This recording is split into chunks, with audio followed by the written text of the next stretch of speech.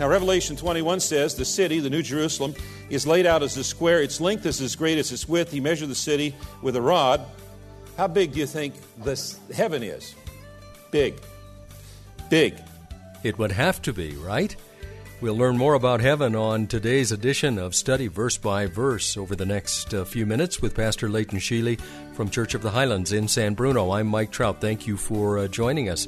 We're here each day with what I consider to be a short devotional visit. If you've missed any of these broadcasts, you can listen again when you go to the website at studyversebyverse.com. That's studyversebyverse.com.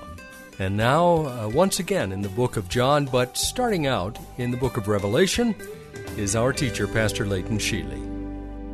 Now, Revelation 21 says the city, the New Jerusalem, is laid out as a square. Its length is as great as its width. He measured the city with a rod.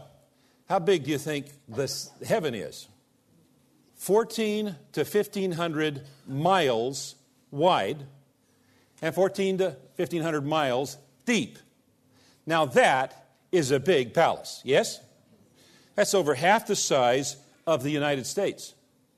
Now, by the way, that's only the length and the width. Its height, it's as tall as it is wide and deep. It's 1,400 or 1,500 miles tall. Now, we may have seen or experienced some tall towers and some tall castles in our life, but none of them compare to heaven. Now, in this world, the air gets kind of thin around 2 miles up. When I was a younger man, I climbed up Mount Whitney. Actually, only part way up. It's about 14,500 feet. I got to about 2 miles, and I had this immense headache from the thinness of the air and oxygen deprivation. But evidently in heaven, 2 miles is not an issue because it's 1,400 miles tall. And it's a place of inexpressible beauty. Revelation 21 says, Then one of the 7 angels who had the 7 bowls containing the 7 last plagues came to me and said, Come with me, I will show you the bride, the wife of the Lamb. And so he took me in the Spirit to a great high mountain, and he showed me the holy city, Jerusalem, descending out of heaven from God.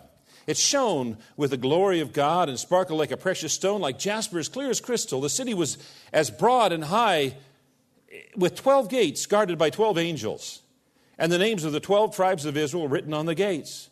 And there were 3 gates on each side, east, north, south, and west. The wall of the city had 12 foundation stones, and on them were written the names of the 12 apostles of the Lamb. The angel who talked to me held in his hand a gold measuring stick to measure the city, its gates and its walls. When he measured it, he found it was square, as wide as it was long. In fact, its length and width and height were each 1,400 miles. And then he measured the walls and found them to be 216 feet thick, according to human standards used by the angel. Now, normally, walls and gates are made to protect the treasure inside. But the New Jerusalem is so secure against enemies that the treasure is used to make the walls and gates. The wall was made of jasper, and the city was pure gold, as clear as glass.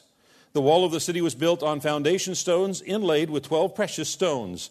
The first was jasper, the second sapphire, the third agate, the fourth emerald, the fifth onyx, the sixth carnelian, the seventh chrysolite, the eighth beryl, the ninth topaz, the 10th chrysoprase, the 11th jacinth, and the 12th amethyst. The 12 gates were made of pearls, each gate from a single pearl. That's a big pearl. And the main street was pure gold, as clear as glass. I saw no temple in the city, for the Lord God Almighty and the Lamb are its temple. And the city has no need of sun or moon, for the glory of the Lord illuminates the city, and the Lamb is its light. The nations will walk in its light, and the kings of the world will enter the city in all of their glory. Its gates will never be closed at the end of the day, because there is no night there. And all the nations will bring their glory and honor into the city. Nothing evil will be allowed to enter, nor anyone who practices shameful idolatry and dishonesty, but only those whose names are written in the Lamb's book of life. Heaven is such an incredibly beautiful paradise. Earlier in the chapter it says, I heard a loud voice from the throne saying, behold, the dwelling place of God is with man. He will dwell with them, and they will be his people, and God himself will be with them as their God. He will wipe away every tear from their eyes, and death shall be no more. Aren't you looking forward to that? Neither shall there be any mourning, nor crying, nor pain anymore. Does that sound good? For the former things have passed away. And he who was seated on the throne said, behold, I am making all things new. Heaven is going to be such an incredibly beautiful place. Surely no one would want to miss it. And yet the passage indicates that some will. Verse 8 says, but as for the cowardly, the faithless, the detestable, as for murderers, the sexually immoral, sorcerers, idolaters, and all liars, their portion will be in the lake that burns with fire and sulfur, which is the second death. And then in 1 Corinthians 6, the Apostle Paul wrote, do you not realize that those who do wrong will not inherit the kingdom of God?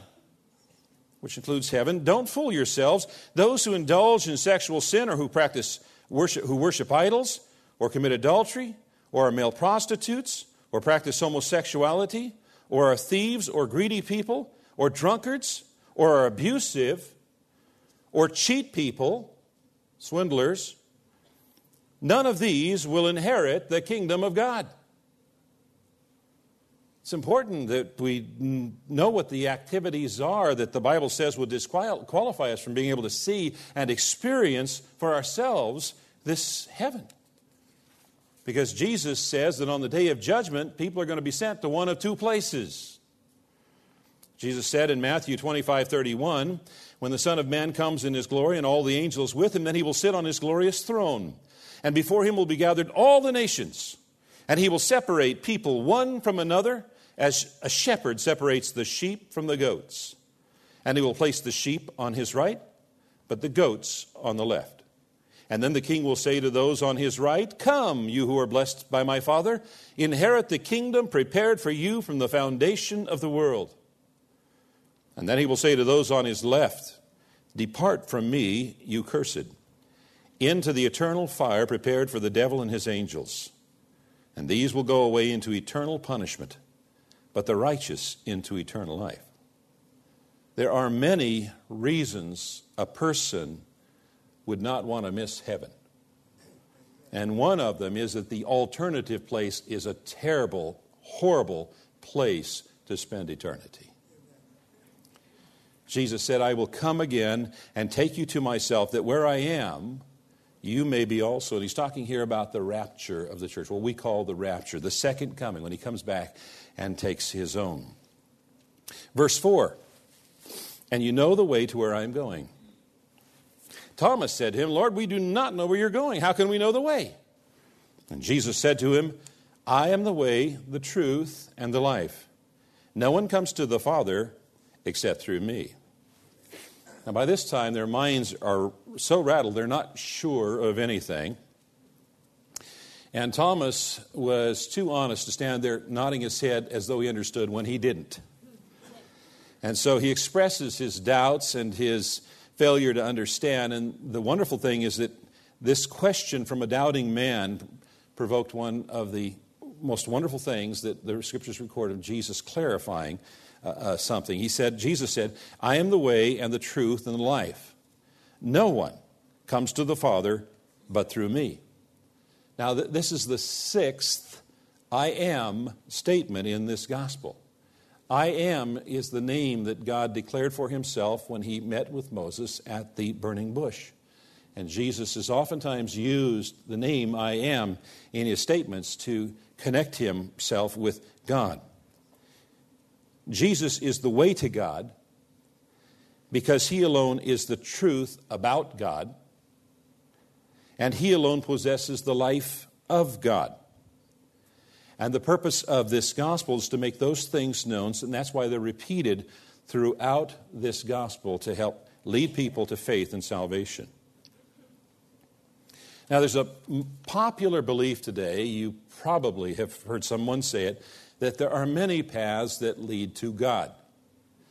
Something along the lines of, you believe what you want to believe, I will believe what I want to believe, and we're all going to end up happy in the end. That's not what Jesus said.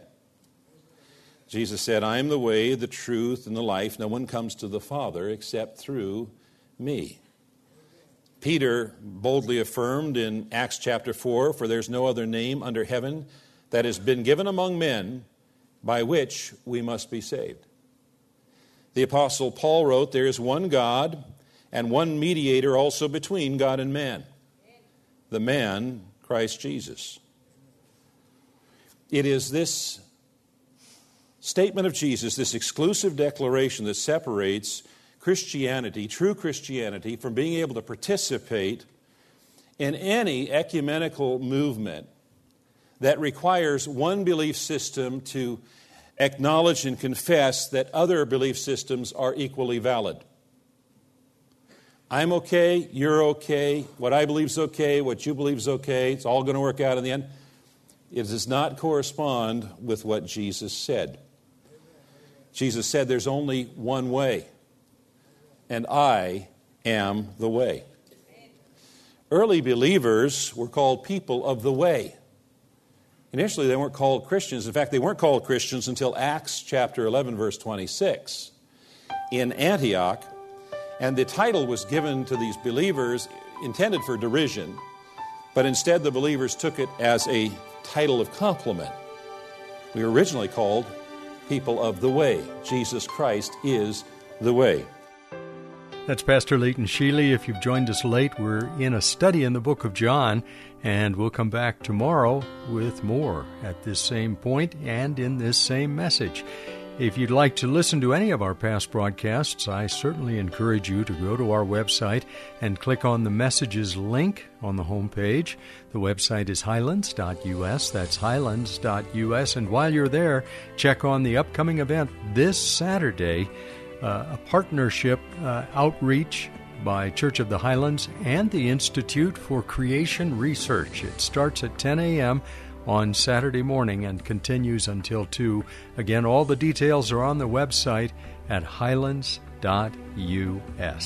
I'm Mike Trout. Thanks for joining us. As I said, we'll be back tomorrow at this same time, and once again open to the book of John and study verse by verse. This program is sponsored by Church of the Highlands in San Bruno.